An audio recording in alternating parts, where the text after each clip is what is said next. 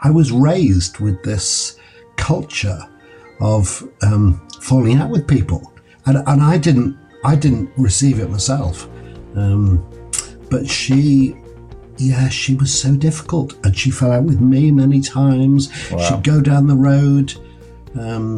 She would put a coat on and pack a case and say, "I'm leaving. I'm going to put a head in a gas oven," and all these things. So when I became a Christian, I had to deal with some of that stuff, which was hard.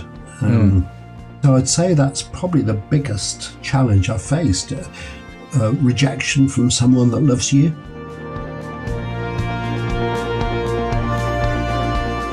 Welcome to What's the Story? My name is Matt Edmundson, and this is a podcast full of stories about faith and courage from everyday people. And today I am chatting with John Sloan about his Christian journey, challenges that he's faced in life, and some of the lessons that he's learned along the way. But before we get into it, John, one of the things I like to do is give a shout out to past episodes. And I thought 2 episodes pretty apt for today, given the nature of what we're going to talk about. And episode number 5 of What's the Story, you should check that out, Trusting God Through the Seasons of Life. That's actually with James Sloan, who is John's son. So if you want the inside track on what it's like to have John as a dad, check that episode out.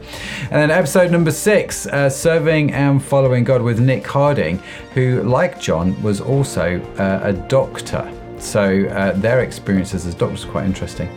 You can find these and our entire archive of episodes and live streams on our website for free at www.crowd.church. And whilst you're there, make sure to sign up to the newsletter. And each week we will email you all the links and notes from the conversations. They go direct to your inbox automatically, totally for free. So make sure you sign up for that. And this episode is brought to you by Crowd Online Church. John, you know as well as I do, right, that not everybody wants to go to church and not everybody can get into a church building. And this is where online church works really, really well. It is a safe space to explore the Christian faith. And the thing that I love about Crowd is that you get to join in and shape the conversation. They don't just talk at you. So if you've never been to church before, or if you're looking for a new church, check out Crowd Church. The website is www.crowd.church, or you can email me directly at matt@crowd.church with any questions that you have. There you go. Yes. Now let's give a quick shout out to New Hope. The website is newhope.co.uk. This is the charity that John and Myra, his beautiful wife, started in 1999 that functions in the DRC, the Democratic Republic of Congo and Uganda, running medical clinics and extending the gospel of Christ, where over 300,000 adults and children have been treated with medicines and presented with the gospel. Over 50,000 responding, and a number of new churches being planted, which is awesome. Yes, it is. Now, John was born and raised in Liverpool. He trained in surgery and emergency medicine, working for the amazing NHS for 38 years as an A&E Consultant. And if you're outside of the UK, A&E is basically the ER, to translate for our American cousins. And John retired about 5 years ago. I know. He doesn't look that old to retire, does he? No. He is married to Myra, who is also a doctor, keeping the doctors in the family. James has married a doctor. John, your daughter has married a doctor. You've got 3 grown-up children and 9 grandchildren. And if that's not enough, you also sort of co-lead Frontline Wirral, which is a church plant from Frontline Church here in Liverpool. Well, it's in the Wirral, which is the other side of the water from Liverpool. So, John, it's great to have you here. I've been looking forward to this conversation, man. Thanks for joining me. No, it's great to be here. Oh, it's awesome. It's awesome. So what is this crazy link your family seems to have with medicine? Okay, so my eldest son is a doctor. He's a microbiologist. Becky, our middle one, married a doctor. And then James married a doctor. So we've got all these doctors in the family. That's just how it turned out. Yeah, it's funny, isn't it? How that how it has turned out. It's just, and you're married to a doctor. You're a doctor yourself.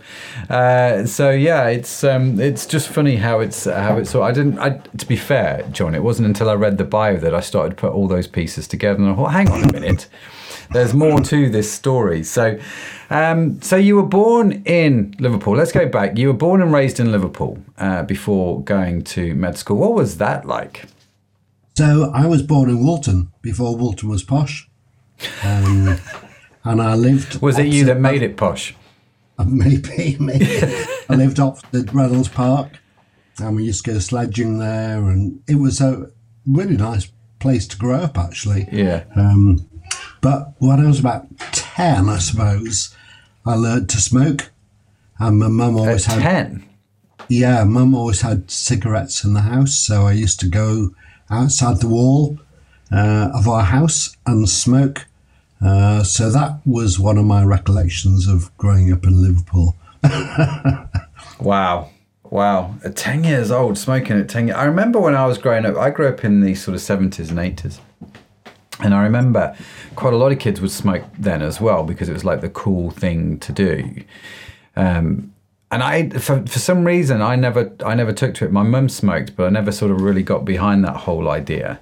Partly because I'd cough up whenever I'd get around it. So, was it just something you guys did when you were 10 years old, or was it more to it? I guess it was. I mean, I'm talking about the 60s, and I guess it was probably one of those things, that you did.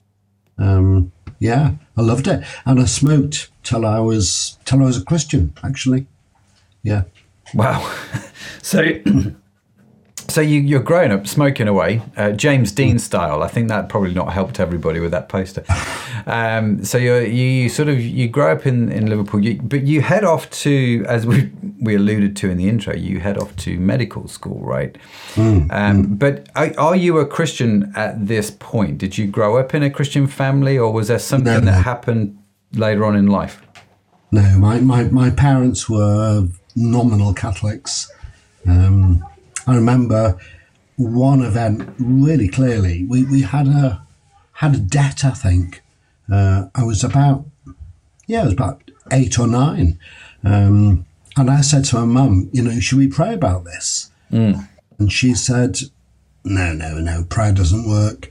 And at that point, I realised their faith was just false. Yeah.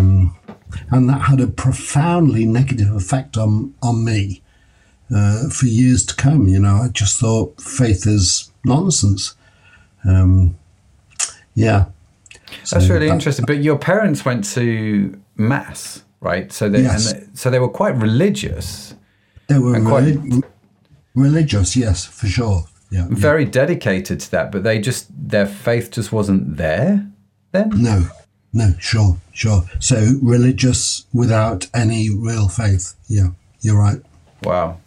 So, but you remember this happening when you were 7, that you suggested, well, let's pray about this debt and let's see what God does. Yeah, 7 or 8, can't remember when, but I remember I can remember the day, actually, that it happened. Yeah. Wow. It's funny how things like that sort of stick out in your mind, isn't it? Where you remember these chance conversations as a kid. So did that have a big impact on you then? Because all of a sudden your parents' faith wasn't authentic, right? I think for years after that, I just thought this was nonsense, this faith. That event turned me against God for many years. So what happened then? How did you? If that was for many years, then what happened over those many years to sort of turn you back? Okay, so when I was probably 14, I decided to test God, and missing Mass was a mortal sin, so I stayed in bed and pulled the covers up over my head, and I got to noon, and I was still alive. Yeah. And I thought, it's nonsense, this is nonsense. Yeah. But we went to university, and Myra and I went to the same university. Which was a miracle, actually, because there were 4,000 applications for Nottingham Medical School with only 48 places. And we both got in. Wow. So did you know Myra before you went to university? Yes. We'd known each other for probably a couple of years, actually. Okay. But then we met these Christians, and they were so troublesome. They said, come and do this Bible study. Myra was going, why are you doing that, John?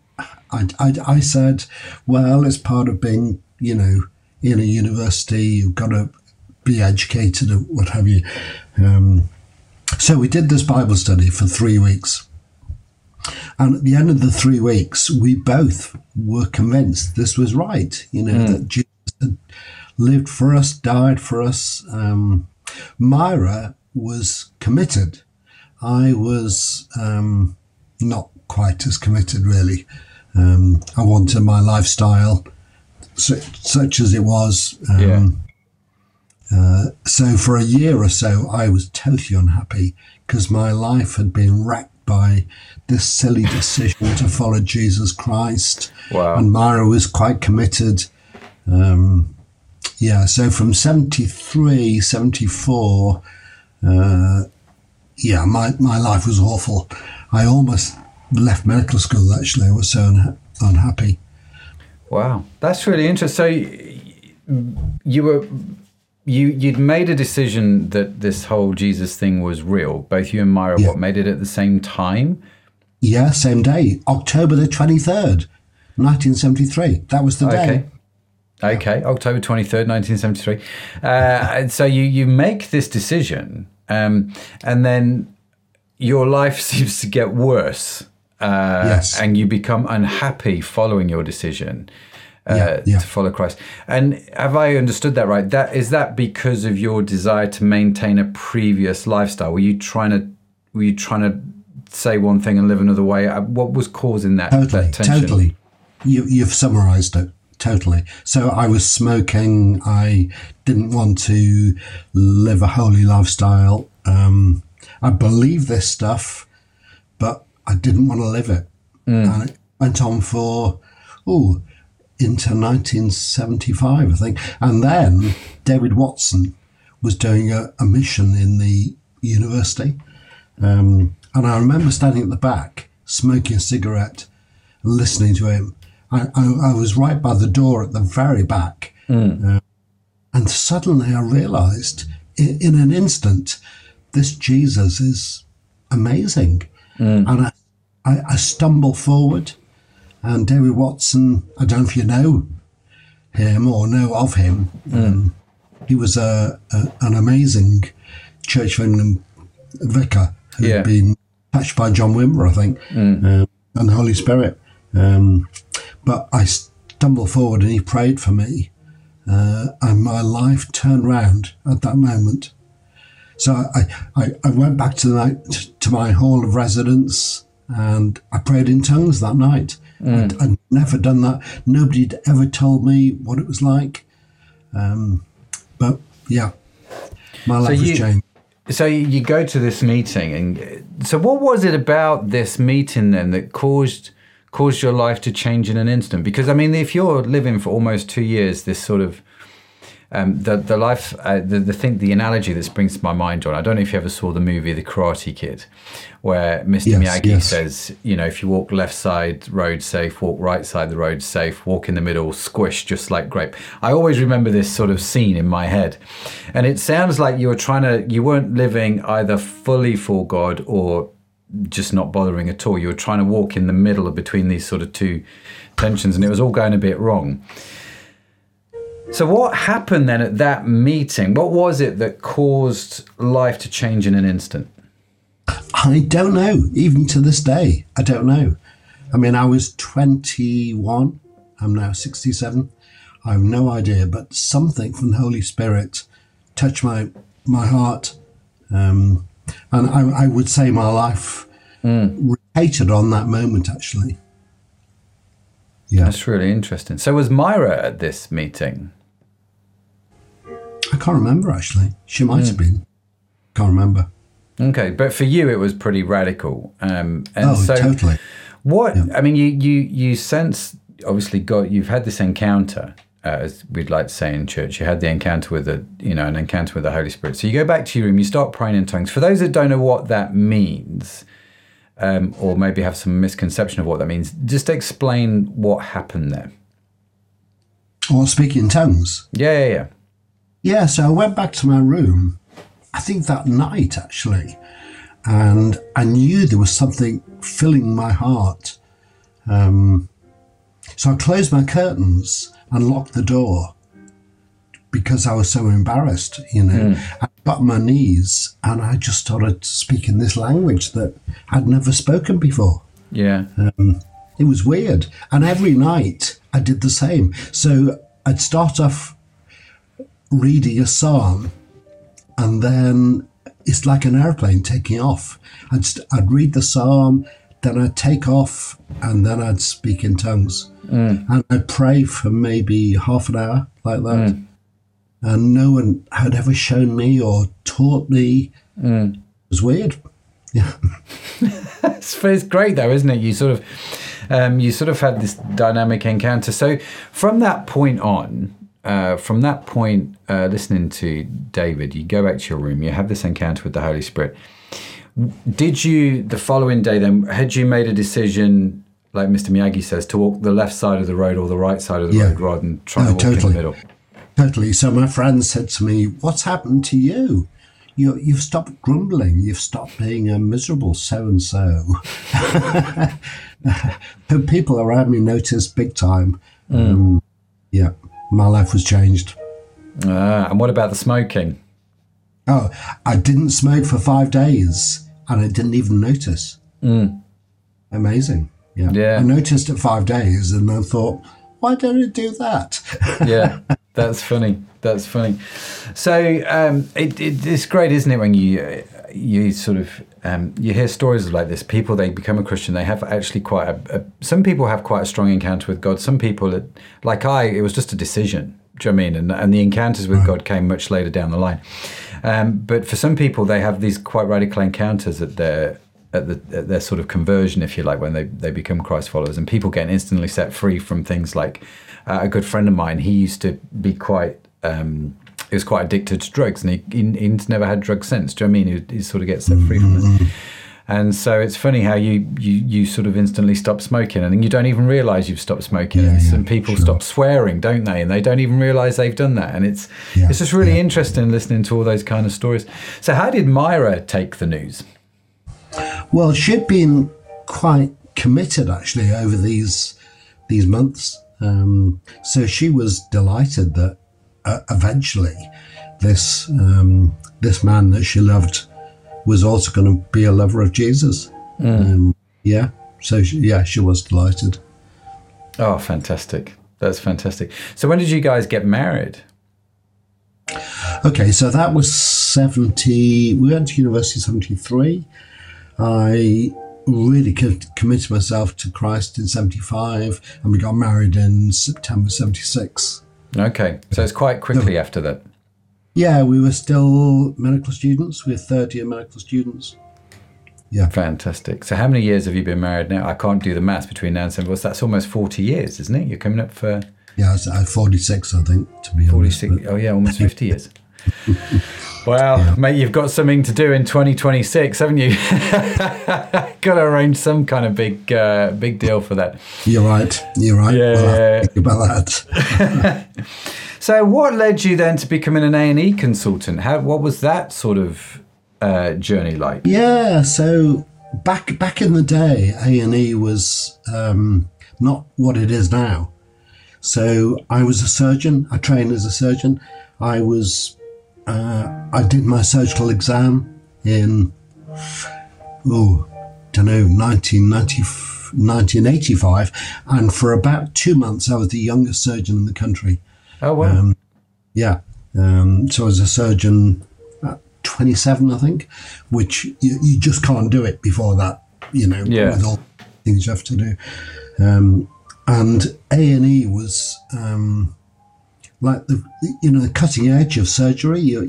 People would come in and you'd have to do chest surgery, brain surgery, you'd have to do everything. by and by, it's turned into a service where you just admit people. So it's changed massively in the last 30, 40 years. But in those days, I just loved doing the stuff I was doing, doing brain surgery. Wow. I was a hand surgeon full time, actually, for about 3-4 years. And I love that. I probably should have gone into that full time, I think. But medicine's changed, and there you go. Yeah, that's fascinating.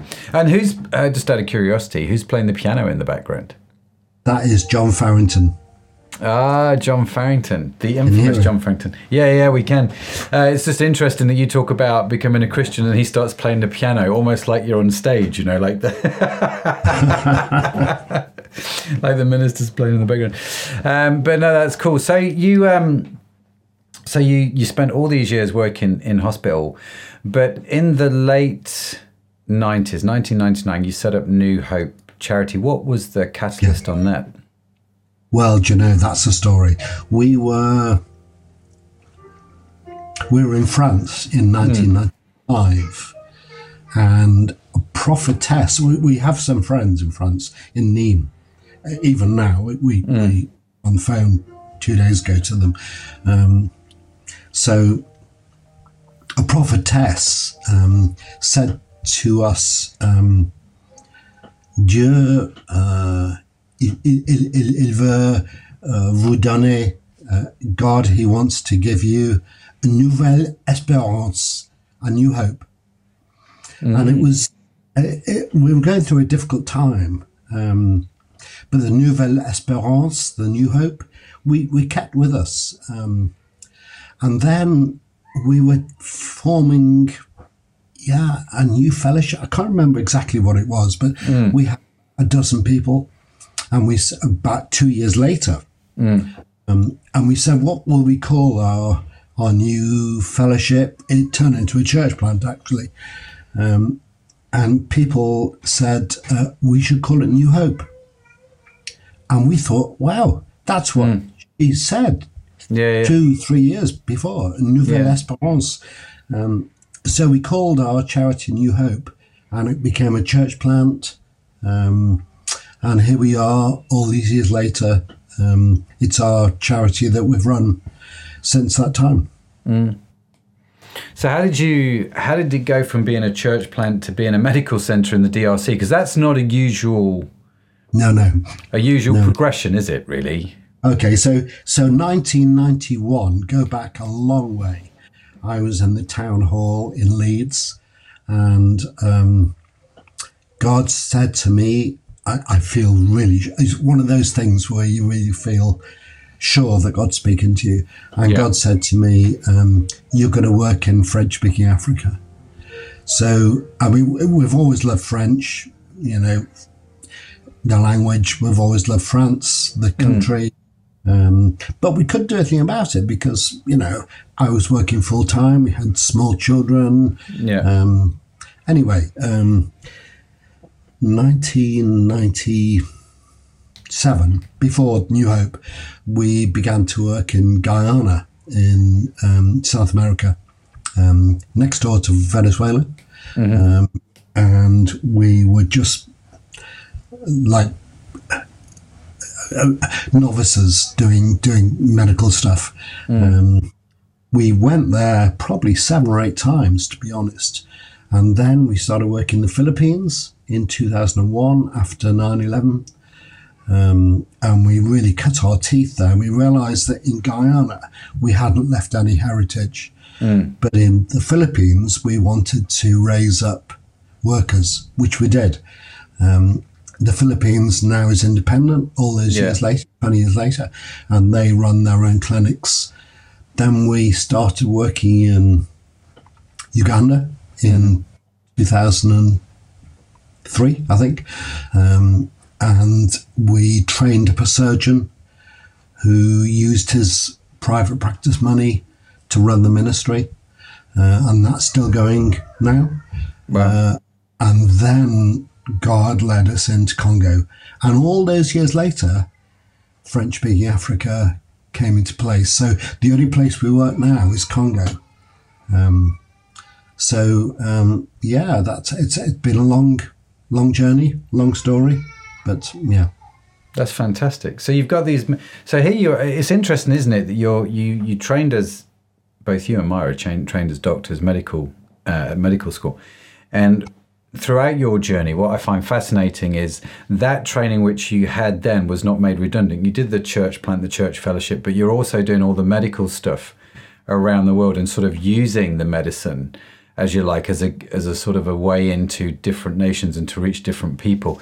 Was that always the intention, or was that something that sort of came, I don't know, a bit later down the line when you thought it through a bit more? Hard to say, really, Matt. I don't know. It just seemed to be a natural progression for us. You know, these things just happened. I can't say, really. It's interesting, isn't it?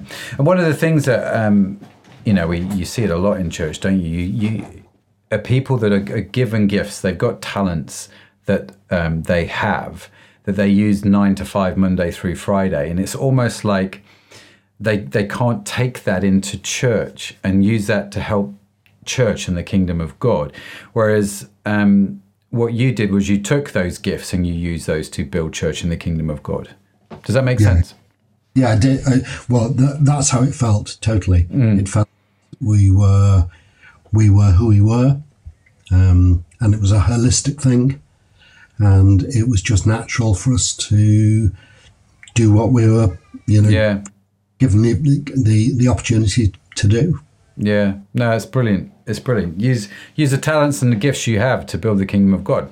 Step number one, right? Yeah, it's a beautiful thing. So, that's a heck of a journey, right? And I'm sure there's lots of stories and miracles along the way, because knowing you, John, there's got to be. So what are some of the key challenges that you guys have faced on that journey is maybe a good question to ask. Yeah, so I think, I guess the smaller challenge was some Christians that were that were difficult along the way.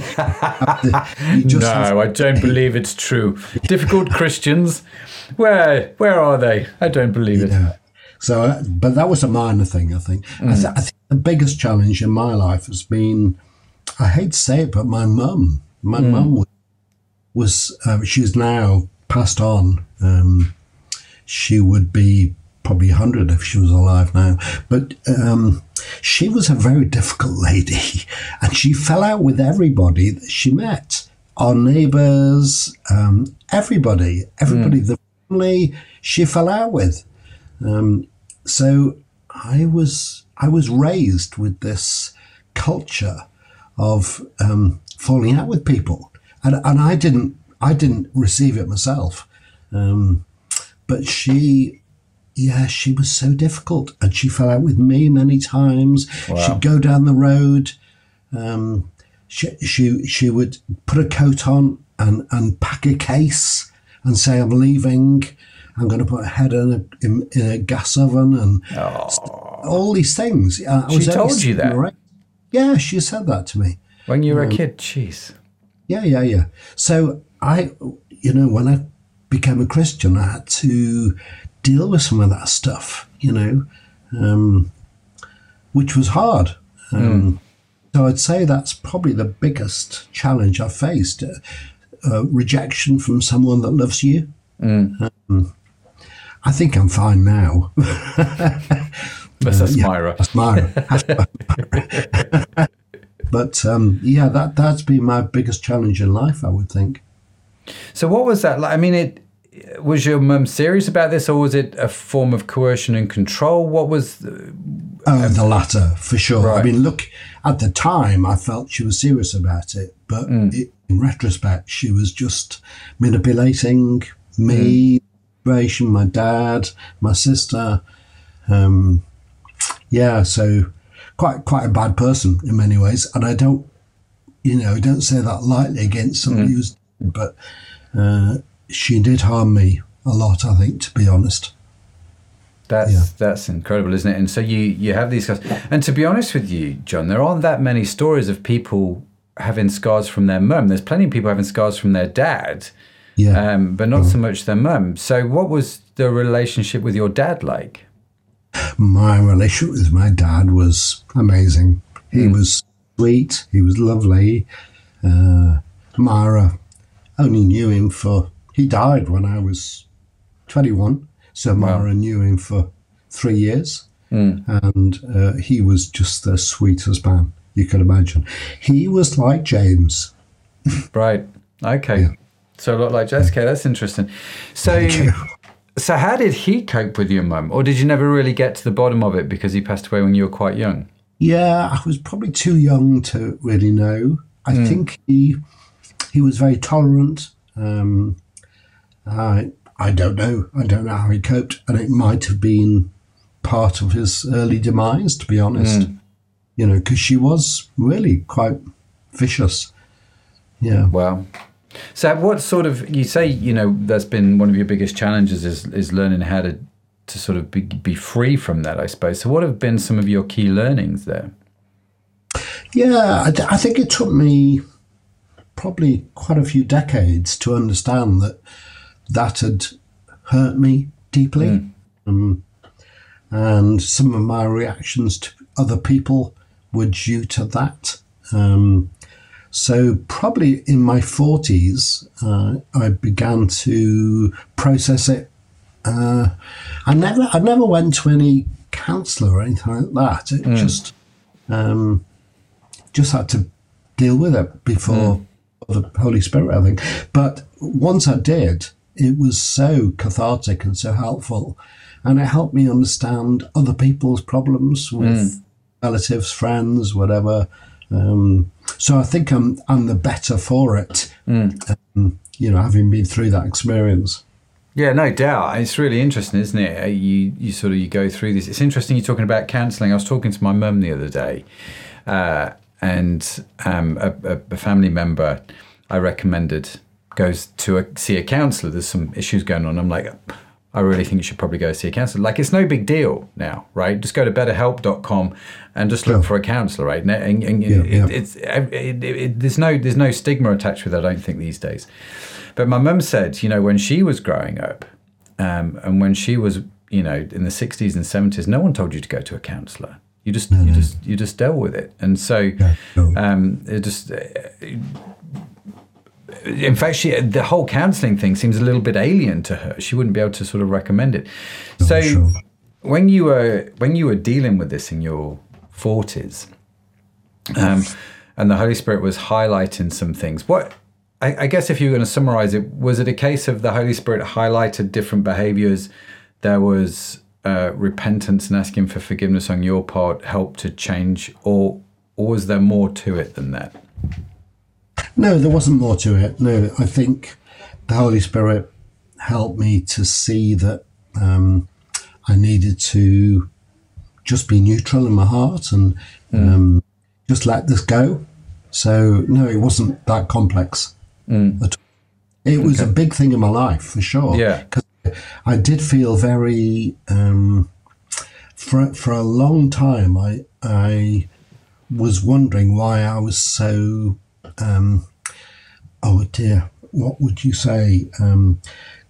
For a long time, I wondered why I reacted to people the way I did. And then one day it dawned on me, this is because your mum went down the road with a suitcase, with a coat on, 10 times with me following her crying when I was 7 or 8.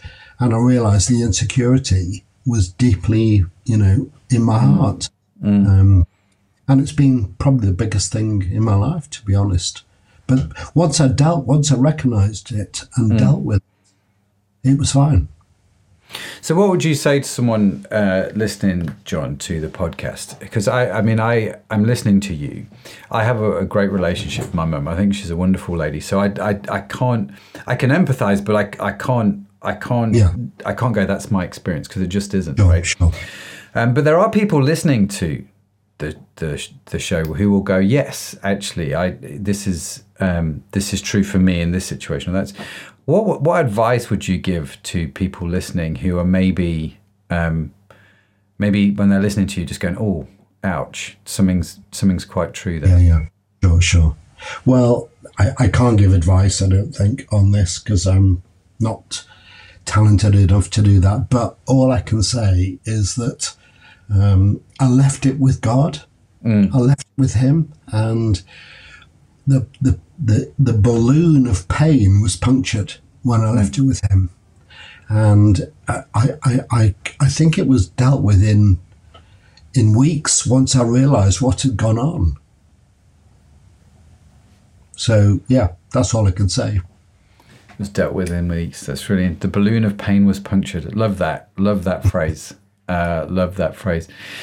So you've had to overcome stuff with your mum. What other sort of challenges have you faced, or is that? I mean, you say that's the key one. Is there anything else that sort of springs to mind? I think the only other one I've experienced has been hostility from people that you work with. Okay. And really being troubled by why people would be hostile to you. I mean, to be fair, I don't think I've experienced that to a great degree, but that's been the only other thing I've felt, I think. Yeah. Yeah, it's interesting, isn't it? I remember when I was working for Frontline Church as a volunteer when I left uni. And I had a part-time job at the same time just to sort of pay. I was lodging with Nick Harding at the time. So to pay my board and lodgings, I worked in a restaurant, and the people that ran the restaurant, some of them I just did not get on with at all. And here I am, a young guy in his 20s, not, been a Christian a couple of years, but still let's just say my ability to deal with people was not as refined as it is now, right? It was a little bit more confrontational is probably a better way to put it. And I remember there was one lady in particular who we just didn't get on very well for whatever reason. And there was one time I remember she'd actually hit me in the restaurant. And I remember looking at her thinking, I'm going to lose it right now. Do you know what I mean? And when you can feel, and I was just like, I just remember praying, Holy Spirit, would you just come into this situation? Because I knew I was about to lose it. And anyway, I said to the lady, and just walked off, right? I didn't react to this point in time.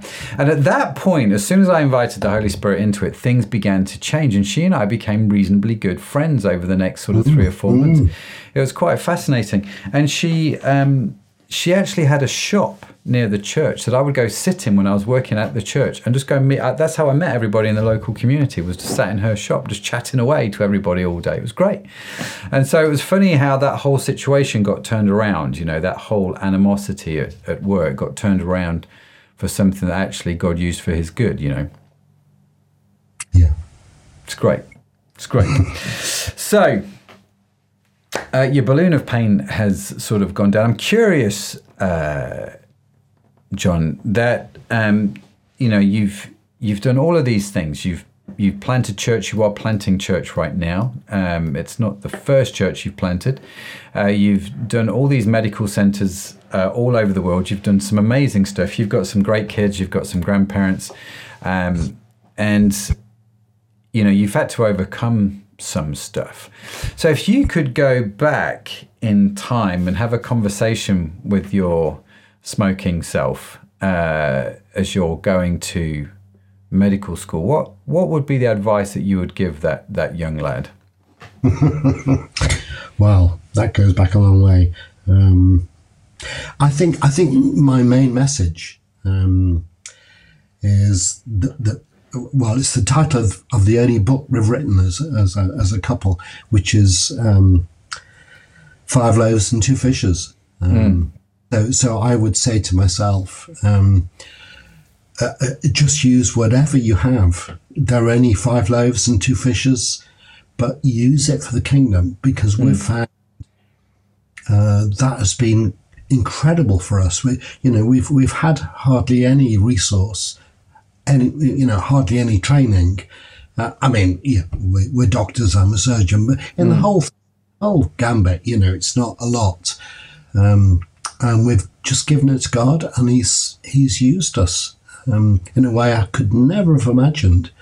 So yeah, that's my life message, really, I think. So 5 loaves, 2 fishes. Take whatever you've got and give it to God. Yeah, right? Totally. So that boy that gave his lunch, he's in every gospel. He's been preached around the world. All he did was give his lunch, and I think that's a good message. Give your lunch. Give your lunch. Give your lunch to God is probably it. Yeah. This is a good clarifier. So, do you feel like that's what you've done with, say, your training, your medical degrees, your marriage, your family? Is that what you feel like you've done before God? Yeah, that sounds a bit pretentious if I say yes, but I've failed so many times, to be honest. But yeah, that's been my spirit for sure. That's been the driving force, maybe, is the desire, the heart's desire is to do that. Where do you think that desire, I don't want to use the word came from, because obviously it came from God, right? And that's the obvious thing. But was there something that kickstarted that or triggered that within you in terms of the 5 loaves and the 2 fishes? Because it's interesting when you ask this question on the What's the Story podcast, like, what's your one message? What's a piece of advice you'd give yourself? And everybody's answer is different, right? And that's the beautiful thing about the kingdom of God, isn't it? We're all unique, and God makes us that way, and it's great. And sure, there are some similarities. Sure, there are some overlaps. But this is the thing that is important to you, because this has been your life experience. But I'm curious to know, and there might not be anything, John, but I'm curious to know, was there something that kickstarted you down that particular route? I think when I started, when I was a young surgeon, the youngest surgeon in the country for 3 months, I think, I probably thought that I had it all to give. Then as the years went by, I think I realised I didn't have it all to give, and God would do stuff. I think it was through a series of experiences where I felt God say things to me.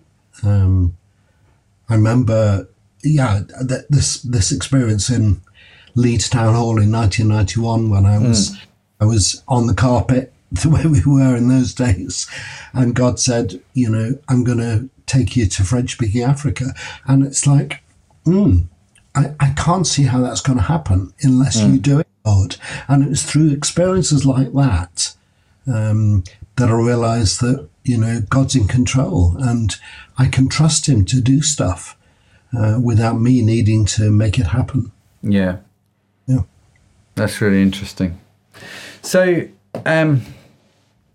John, I'm going to ask you the same question I ask everybody on this show, right?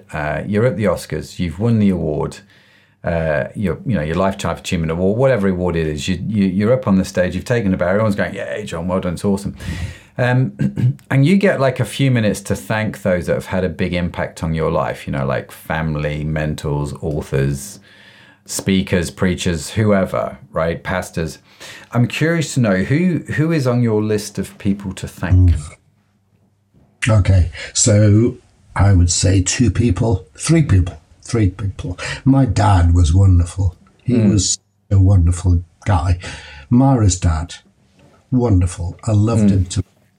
And then the A&E Consultant I worked with when I first became a consultant, he was 53 when I was 31, so the difference between us.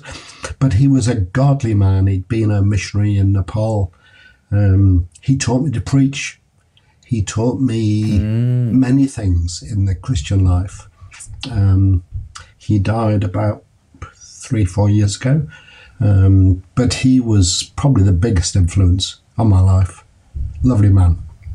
Yeah. Wow. So you go to the hospital as a young trainee surgeon. You're working with another surgeon And we prayed every morning together. Wow.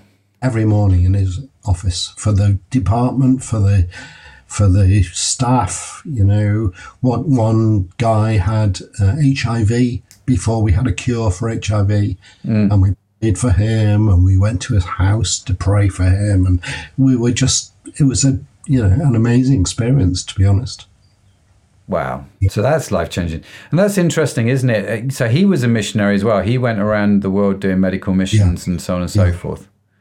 And probably that was the inspiration for me to do the same thing. Yeah, that's what I'm thinking here. That's almost the catalyst, right? It's like it's hearing his stories, I would imagine, that sparked something inside you. Probably. Said, I could do this. Wow. So how long did you work for him for? We worked together for about 7 or 8 years. We lived about a mile apart. The thing I most remember about Michael was that you could turn up to his house on a Sunday afternoon and just come in and chill out. You know, he was just a dad to everybody, really. So amazing experience. That's interesting. I look back and think, gosh, people don't get that experience very often. You know, I was very fortunate to meet him and work with him. Yeah. To almost be apprenticed by him, right? Discipled, definitely. I suppose, is the word we'd use in the church. Apprentice sounds a bit too Star Warsy. My apprentice. No, I really was discipled. So I was 31 when I moved there, and I was a dedicated believer, and I was into the Word. But he took me to another level. He showed me things of the Holy Spirit. He taught me the gifts of the Spirit. It was great. Oh, fantastic. That's really fascinating, isn't it? And there's something quite magical. I mean, I don't know if you've noticed this, but all three people you'd like to thank are all sort of father figures, really, in a lot of ways. Yeah, and there's something quite lovely about that, and incumbent upon us, I suppose, as men in the church who maybe have got a few more grey hairs than we used to have, I certainly have. I get them around my chin now, John. But it's there's that sense of fathering in the church, isn't there? Which I think is. We had Al Marshall on the podcast recently, who was talking about having a heart for men and the need to sort of encourage men. And there's something about the older generation encouraging the generation that's coming up, isn't there? And taking that responsibility very seriously. That's what happened in that hospital, for you with Michael. How have you reciprocated that? I think is probably a great question to ask. Or have you reciprocated that? I know you have reciprocated that, John. It's a leading question.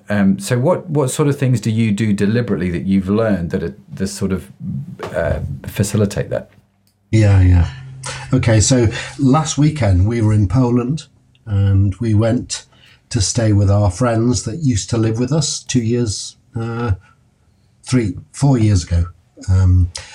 So they stayed in our house with their little girl, and now they invited us to do a conference with Jack Mariner on missional communities.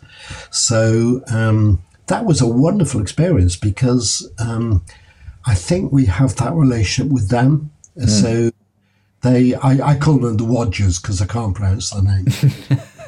The Wodgers are probably in their mid-30s. But I think I have that sort of relationship with him and wife, and which is a joy, really, because, if you can't pass on something you've learned, then it's a sadness, isn't it? You need to be able to pass on through your heart things that matter to other people. Yeah, you do. And it's interesting. We heard John Farrington playing the piano in the background, but you have the John and Anna Grace staying at your house with Eden as well. And that is another form of it, isn't it? It's actually, let's do family together. And I know you guys are sort of working, establishing Frontline Wirral. And if you are in the world looking for a church, check out Frontline Wirral. but it's not an operating room, but it's your home, and you're sort of doing the same thing there, right? Yeah, totally. So we have a really good relationship with John and Anna Grace, AG, as she's known, and Eden. Eden comes down the stairs every morning, gives me a cuddle. They're like family with us, and family really matters. I think. I think it's so powerful. So the thing that we learned from Michael Flowers, we probably are duplicating in their lives too, and the Rogers. And the Rogers. Yeah, it's really interesting, isn't it? And I think some of these things you do without realising you're doing them. It's only when you sort of piece it all together and go, oh yeah, okay, well, fair play. I see what you're doing there, God. See what you're doing there. Ah, brilliant. Absolutely brilliant. John, listen, thank you for joining us on What's the Story. It's been great having this conversation. I always love our chats. If people want to reach out to you, if people want to connect with you, what's the best way to do that? I think just email me, Dr. John Sloan. You can see the spelling there, Dr. John Sloan @gmail.com. Dr. John Sloan. Me. No problem. Fantastic. So if you've got any questions for John, do email him and reach out to him. I'm sure he'd love to answer them. What we've not touched on yet, and maybe we'll touch on this in maybe one of the live streams, John, is that John and Myra's top tips for parenting, and also John and Myra's top tips for grandparenting, which is going to be really interesting. John, thank you so much for joining us, mate. It's been an absolute blast, and I'm super grateful for you, man, and just love hearing the stories and all the work that you do, and you can see the legacy that is passed into James at Imagine If and all that sort of stuff. So thank you so much for being with us, man. You're a legend. Bless you. Been nice to be with you. See you. Bye-bye. That's been great. So there you have it. What a fantastic conversation with John. Thank you, John, again for joining me today. Remember to check out Crowd Online Church at www.crowd.church. Even if you might not see the point of church, Crowd is a digital church on a quest to discover how Jesus helps us live a more meaningful life. We are a community, a space to explore the Christian faith, and a place where you can contribute and grow, and you are welcome at Crowd Church. And it also goes to say you are welcome at Frontline Wirral. Be sure to subscribe to What's the Story wherever you get your podcasts from, because we have some great stories lined up and we don't want you to miss any of them. And in case no one has told you yet today, you are awesome. Yes, you are. It's just a burden you have to bear. John has to bear it. I have to bear it. We are fearfully and wonderfully made. We are God's poetry. It's great. We are his workmanship. Now, What's the Story is produced by Crowd Online Church. You can find our entire archive of episodes on your favorite podcast app. The team that makes this show possible is Sadaf Bain and George McQuaig, Josh Catchpole, Estelle Robin, and Tim Johnson.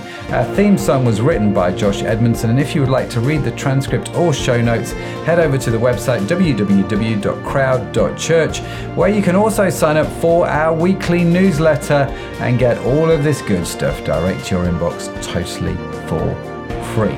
That's it from me. That's it from John. Thank you so much for joining us. Have a fantastic week. I will see you next time. Bye for now.